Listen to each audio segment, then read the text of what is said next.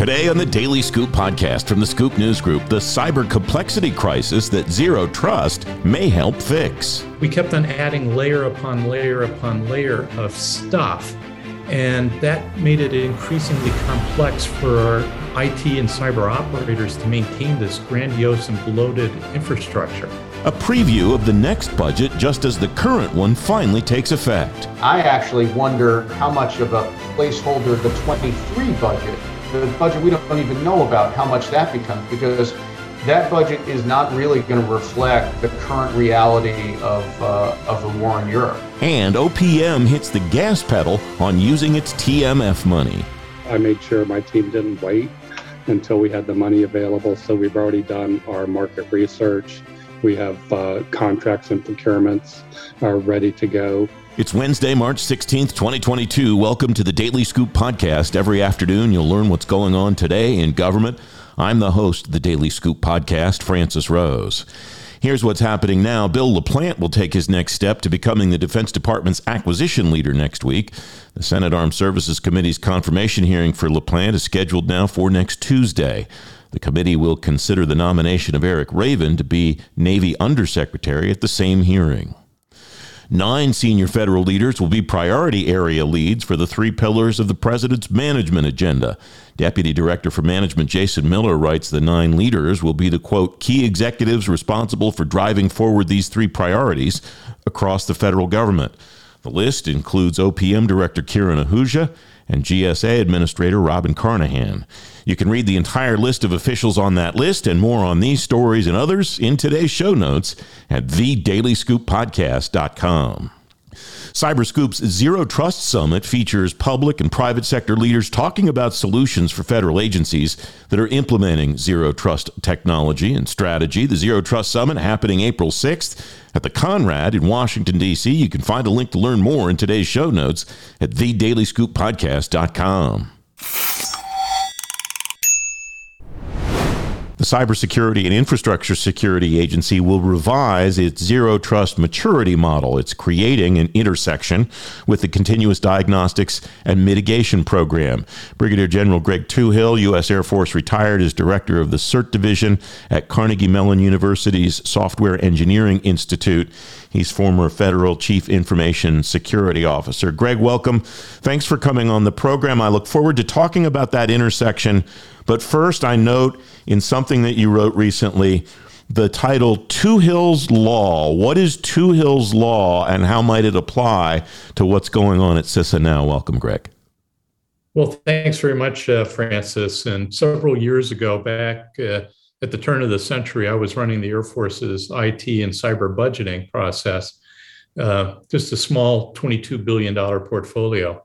And as we were trying to make the business case as to why we needed to recapitalize and how we should make decisions, came up with Toohill's Law, kind of a corollary to Moore's Law, which says that, the amount of processing power on a chip is going to double every 18 months or so. And in essence, we did the math and said that with the lifespan of computer and software technology, it was troubling.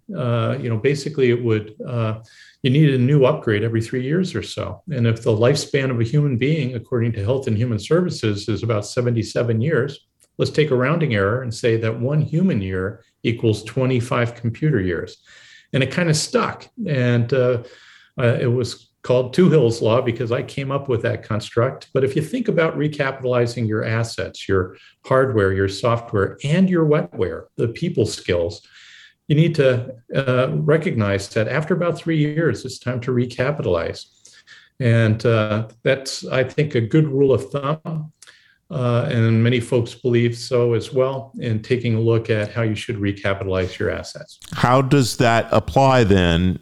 What is the implication of that then for the intersection of Zero Trust and CDM as CISA is examining it today? Does it apply to the policies, whatever the policies are that they create, or does it apply to the way that the agencies implement them and what they have to own or do to implement that policy, or is it some combination of both, or did I miss the boat altogether?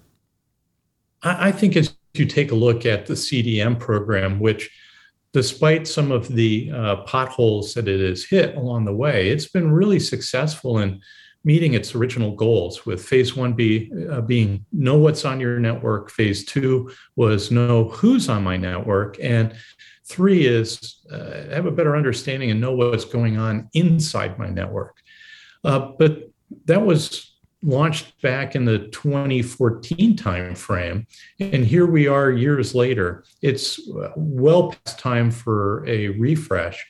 And CISA has done a really great job in moving forward with the Zero Trust maturity model and changing the culture within the .gov domain, but also influencing the .mil domain to take a better look as far as what's the most effective security strategy as we look for not only today, but for tomorrow.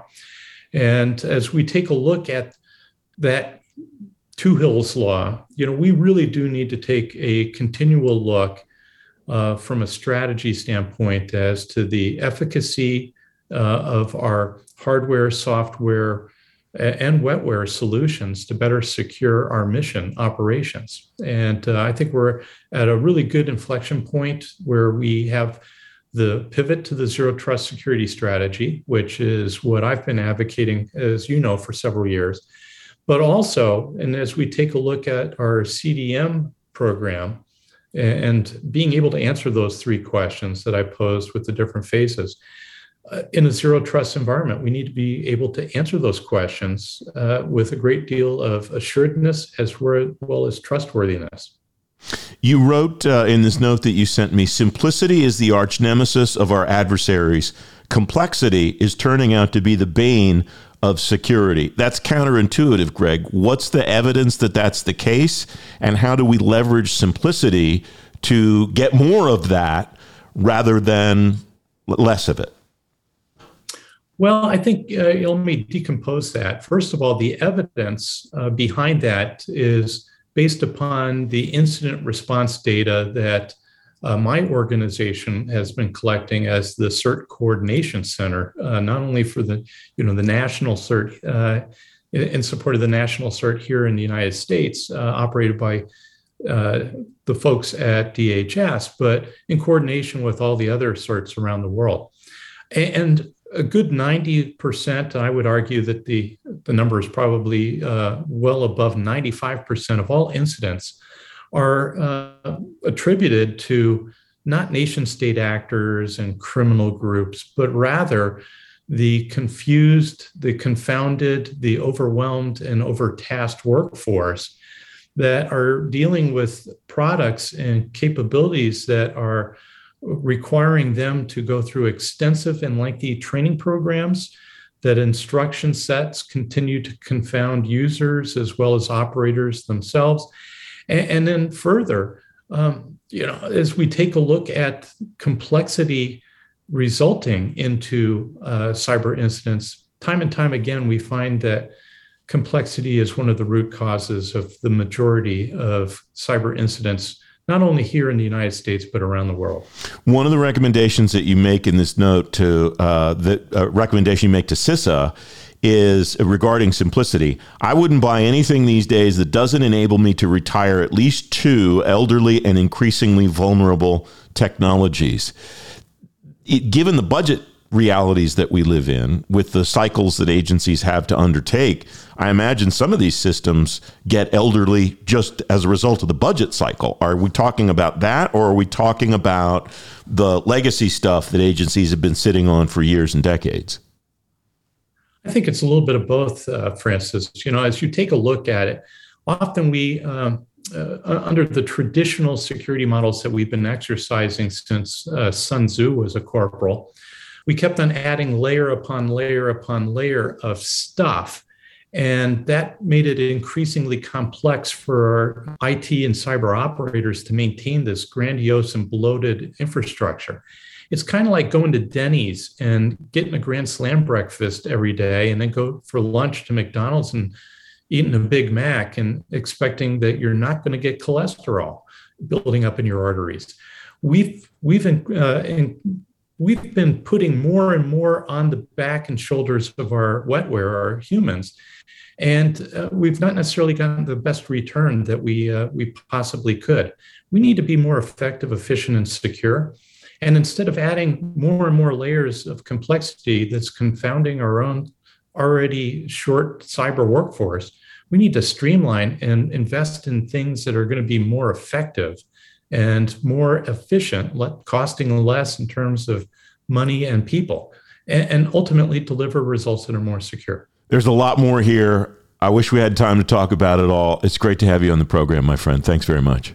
Hey, thanks very much, Francis. You can read more of what Greg's written in today's show notes, thedailyscooppodcast.com. I'm Francis Rose, the host of the Daily Scoop podcast. On Wednesday's show, The Cloud Journey at the Internal Revenue Service. The Deputy Chief Information Officer for IT Operations at the IRS, Kashit Pandya, is on tomorrow's Daily Scoop podcast. That show debuts Thursday afternoon at fedscoop.com and wherever you get your shows. The fiscal year 2022 defense budget is in place now, and it's setting a marker for fiscal 2023. Roman Schweizer's Managing Director for Aerospace and Defense in the Washington Research Group for Cowen. Roman, thanks for coming on the program. I note in your list where big ads went in the fiscal 2022 analysis, a lot of those for big weapons systems. What's jumped out at you as far as what the department will actually get for the rest of this fiscal year? Welcome. Well, Francis, thanks. It's great to be with you. So look, I think one thing not to kind of lose sight of is the request overall top line is up 6% year over year. And I think it's important for folks to note that was largely baked in before Ukraine took place. That was a political deal. The parameters were set. And so that was going to happen without a major land war in Europe. And then within that top line, based on Congress's math, doesn't necessarily line up to my math, but I'll take them at their word for it. Investment spending, hardware spending is up 8.4%. So better than the top line. So to go to those big programs, as well as research and development spending was up as well. You just talked about some of the big programs. I think it's, notable that, I phrase it as, everybody got what they needed. Most of the big asks that the corporations wanted, Boeing got some Super Hornets added to extend the product line there.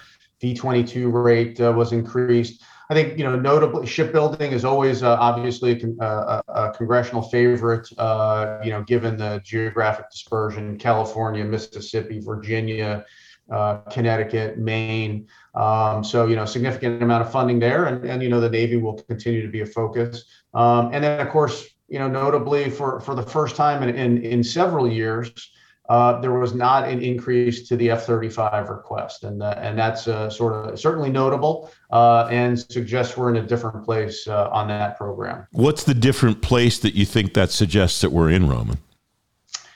I think it's a couple of things. It's really a perfect storm and maybe not in a good way.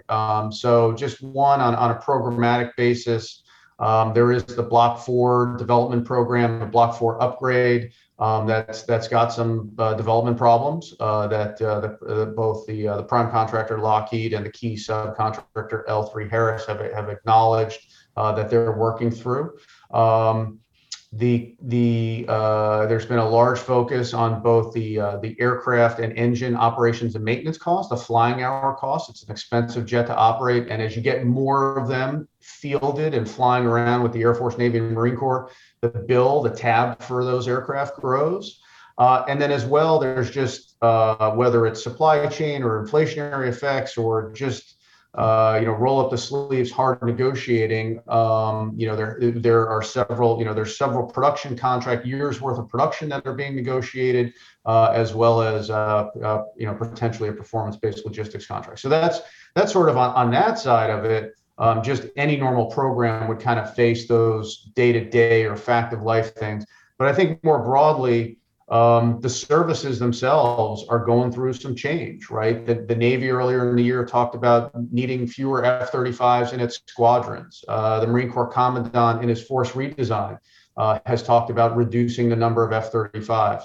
And then within, when you look at the Air Force, they just have an extensive shopping list of aircraft programs coming in the future, whether that's tankers or trainers, the B-21, AWACS replacement possibly, the F-15EX. So there's a lot of claimants, there's a lot of appetite for those programs in the budget, and this could also be, reflective of some trade-offs with F-35 as we look at, and again, as the department was shifting to China, maybe long-range aircraft were at a bigger premium, but now we're kind of going to be pivoting back to maybe a more European focus for planning purposes over the next couple of years. So a lot of change going on.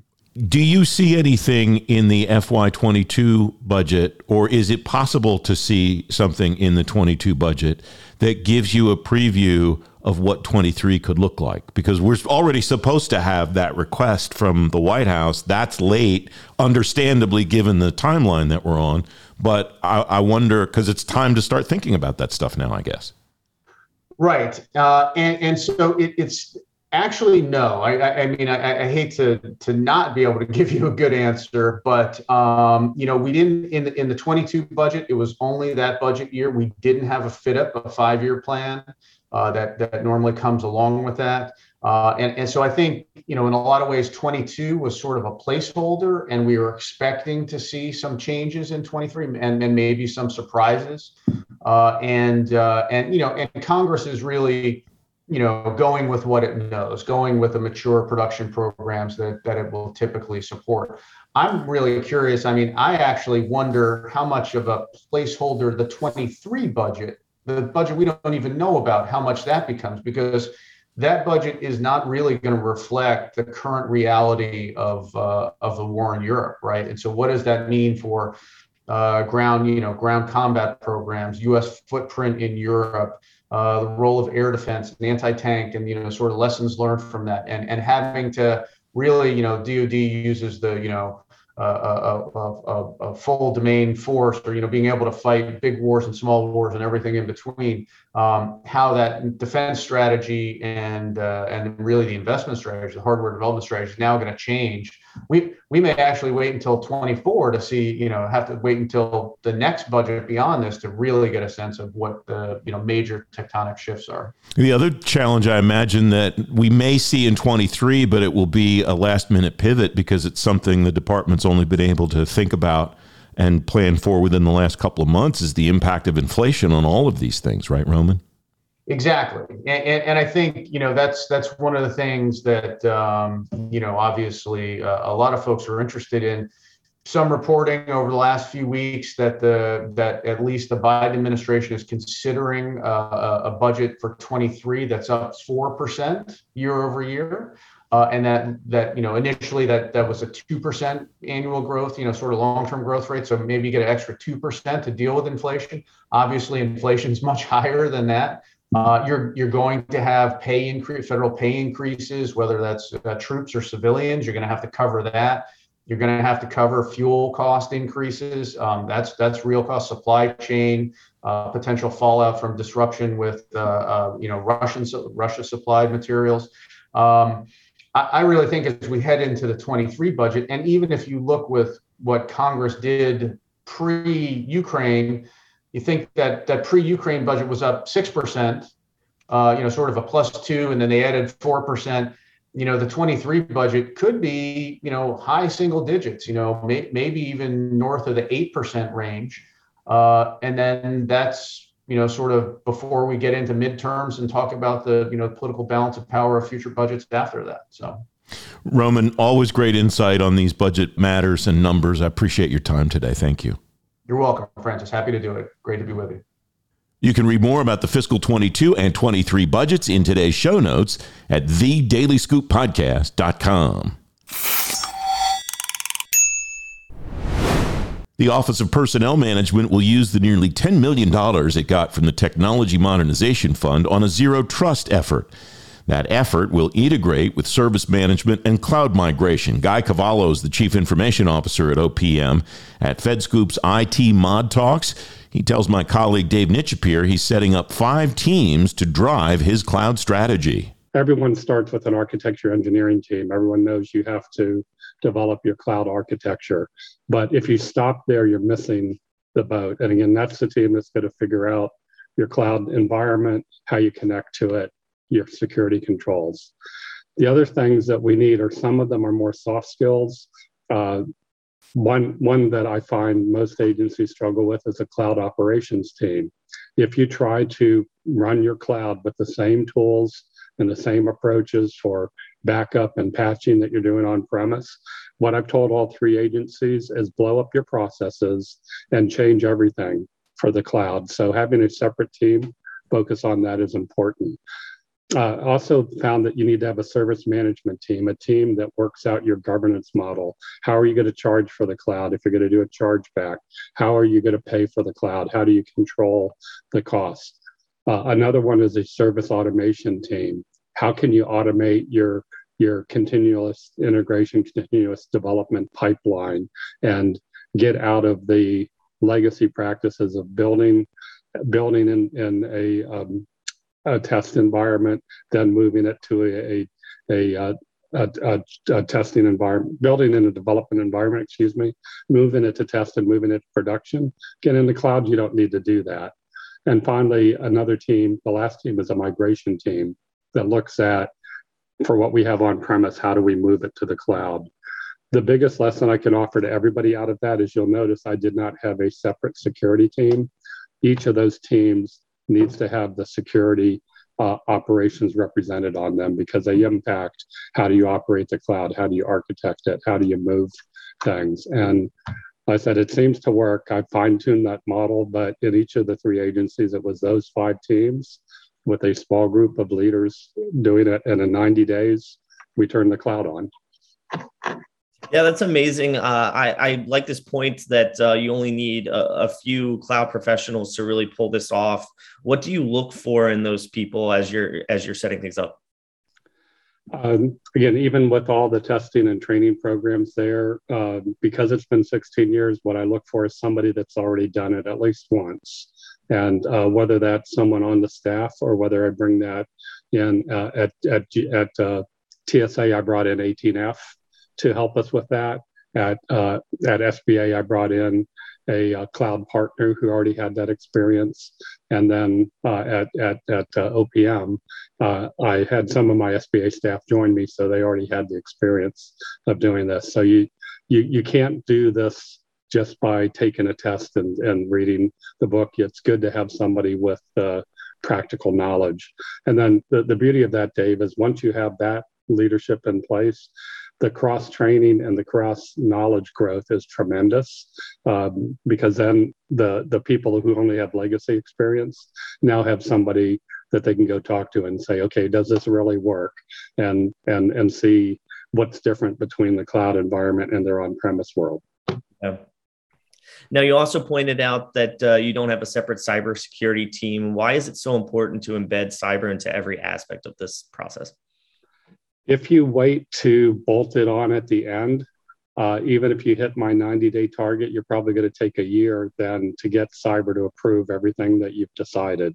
So it's very important to have them there, letting the cloud professionals and the on-premise professionals on the team know that, hey, that sounds like a great idea, but it's in violation of this guideline, or if we used a different way of doing it, we could be in alignment with the executive order on cybersecurity instead of trying to change it later. So having them involved, and I know I'm saying that, that's at least five security professionals tied up for those 90 days.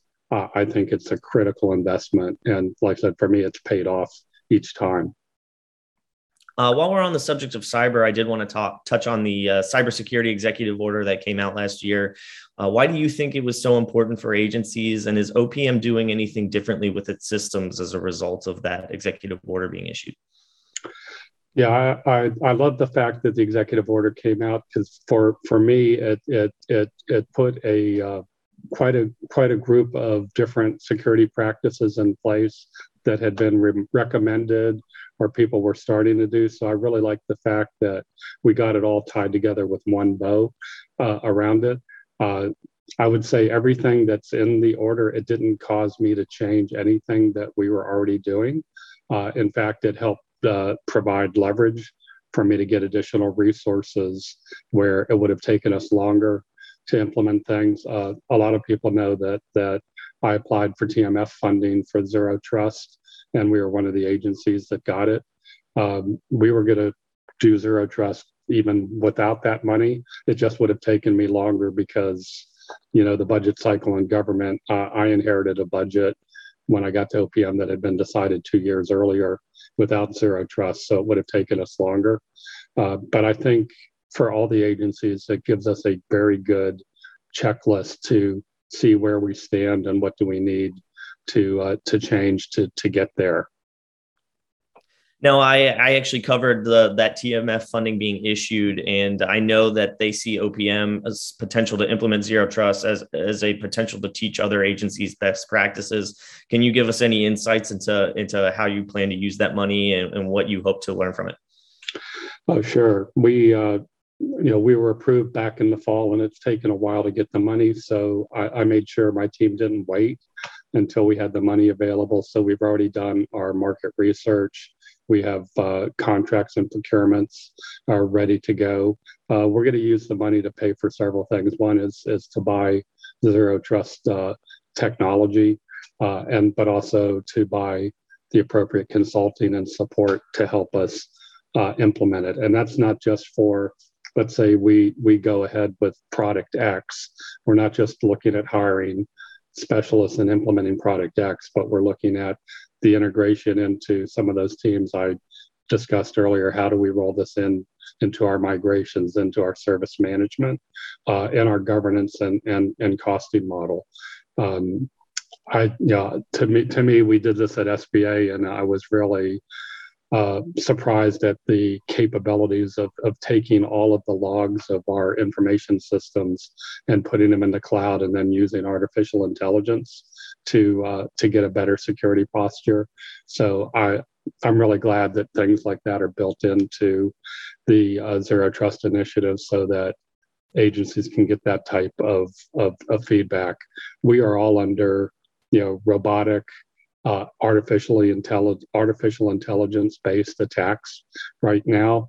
And if we try to counter those with humans looking at security monitors, we will lose every time. We have to up our game and fight those same resources with those same capabilities. So getting your cyber to the point where you're not limited by on-premise hardware on how many logs you can collect, but you're doing it in the cloud and using AI. I think all the federal government's going to benefit from that. Yeah. Shifting focus to another executive order, the customer experience executive order dropped in November. I know that was welcomed by a lot of agencies. I'm curious what your approach to CX is, and are there any projects underway at OPM that really sort of embody the spirit of that effort? Oh, sure. Yeah, that's another great executive order. We're living in the day of Amazon and Uber Eats and people being on their phone, being able to basically do anything, make retirement procurements, investments, buy food, have it delivered. And yet, when they work with the federal government, we still have mainframe-based green screens that they have to enter the same information that they've already entered in multiple agencies over and over again. So improving the customer experience, I think, for the federal government is probably our most important initiative. Luckily, Claire, our federal CIO, had already conducted a customer experience journey map for us that I inherited from her. Because when you think about it, a federal employee touches OPM many times throughout their career, from applying for their first job to getting that job, to getting promotions, to annually changing their health insurance, to possibly getting married or moving to a different agency, and eventually retiring. In the past, OPM has treated all of those as separate silos of interactions. What Claire laid out for us and that we're working to implement now is, let's make that cradle to grave federal journey a much better experience. So I've implemented a digital services team, which we're still hiring for that. I've got the combination of legacy technology that I can't change overnight. So what can I do to change the user experience in front of it? So we're probably going to be doing quite a few changes to what the user sees while we're still working on modernizing the back end. But again, across government, I think it's something critical. We're big users of login.gov, as identity management, which again, from a citizen perspective, if they only have to give their data to one agency and others are able to reuse that account, we're just improving everything across the board. And last thing I want to point out, Dave, it's not just the information systems that we can improve with a better customer experience. Just in the last fall, I replaced a aging on-premise call center for our retirees with a cloud-based call center. And I don't have the downtime. I don't have retirees on hold that now get cut off after waiting and have to dial back in 15, 20 times. So again, across the board, we can make that customer experience for a citizen much better. And like I said, all we have to do is compare ourselves to the private sector. And until we're there, we still have more work to do. Guy Cavallo, the CIO at OPM at FedScoop's IT Mod Talks with my colleague Dave Nichapir. You can find a link to watch the video of Guy's remarks in today's show notes at thedailyscooppodcast.com. The Daily Scoop Podcast is available on all the podcast platforms. If you've already rated the show on your platform of choice, thanks for doing that. High ratings and good reviews of the show help more people find it. The Daily Scoop Podcast is a production of the Scoop News Group in Washington, D.C. James Mahoney helps me put it together every day, and the entire Scoop News Group team contributes. Tomorrow, you'll learn more about the cloud journey at the IRS. Until then, I'm Francis Rose. Thanks for listening.